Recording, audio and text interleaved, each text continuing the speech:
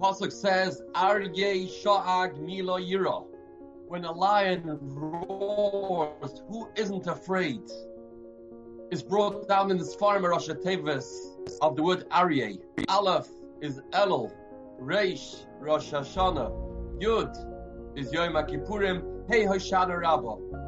This time of the year of Elul, Rosh Hashanah, Yom Kippurim, Hoshana Rabbah, we have to be afraid, as if we're hearing the roaring of a lion. But nevertheless, we find people going around these days without feeling that pachad, without feeling that fear. What's the understanding, and how do we get ourselves to feel the Aryeh Shoag, to feel the fear and the pachad, the trepidation of the month of Elul? And the answer is with a mashal. If we go to a zoo and we see a lion behind the cage, we can walk right by it.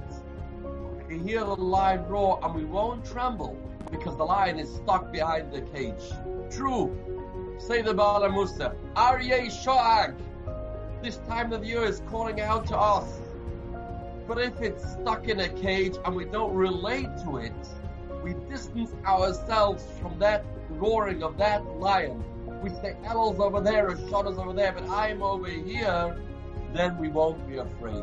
We have to first break through the barriers that separate us from the Elul, and then we can truly tap in to the fear, the trepidation of the month of Elul, and prepare ourselves in the right way to be Zoiche B'Din on Rosh Hashanah and to have a Ksiva B'Chasidut.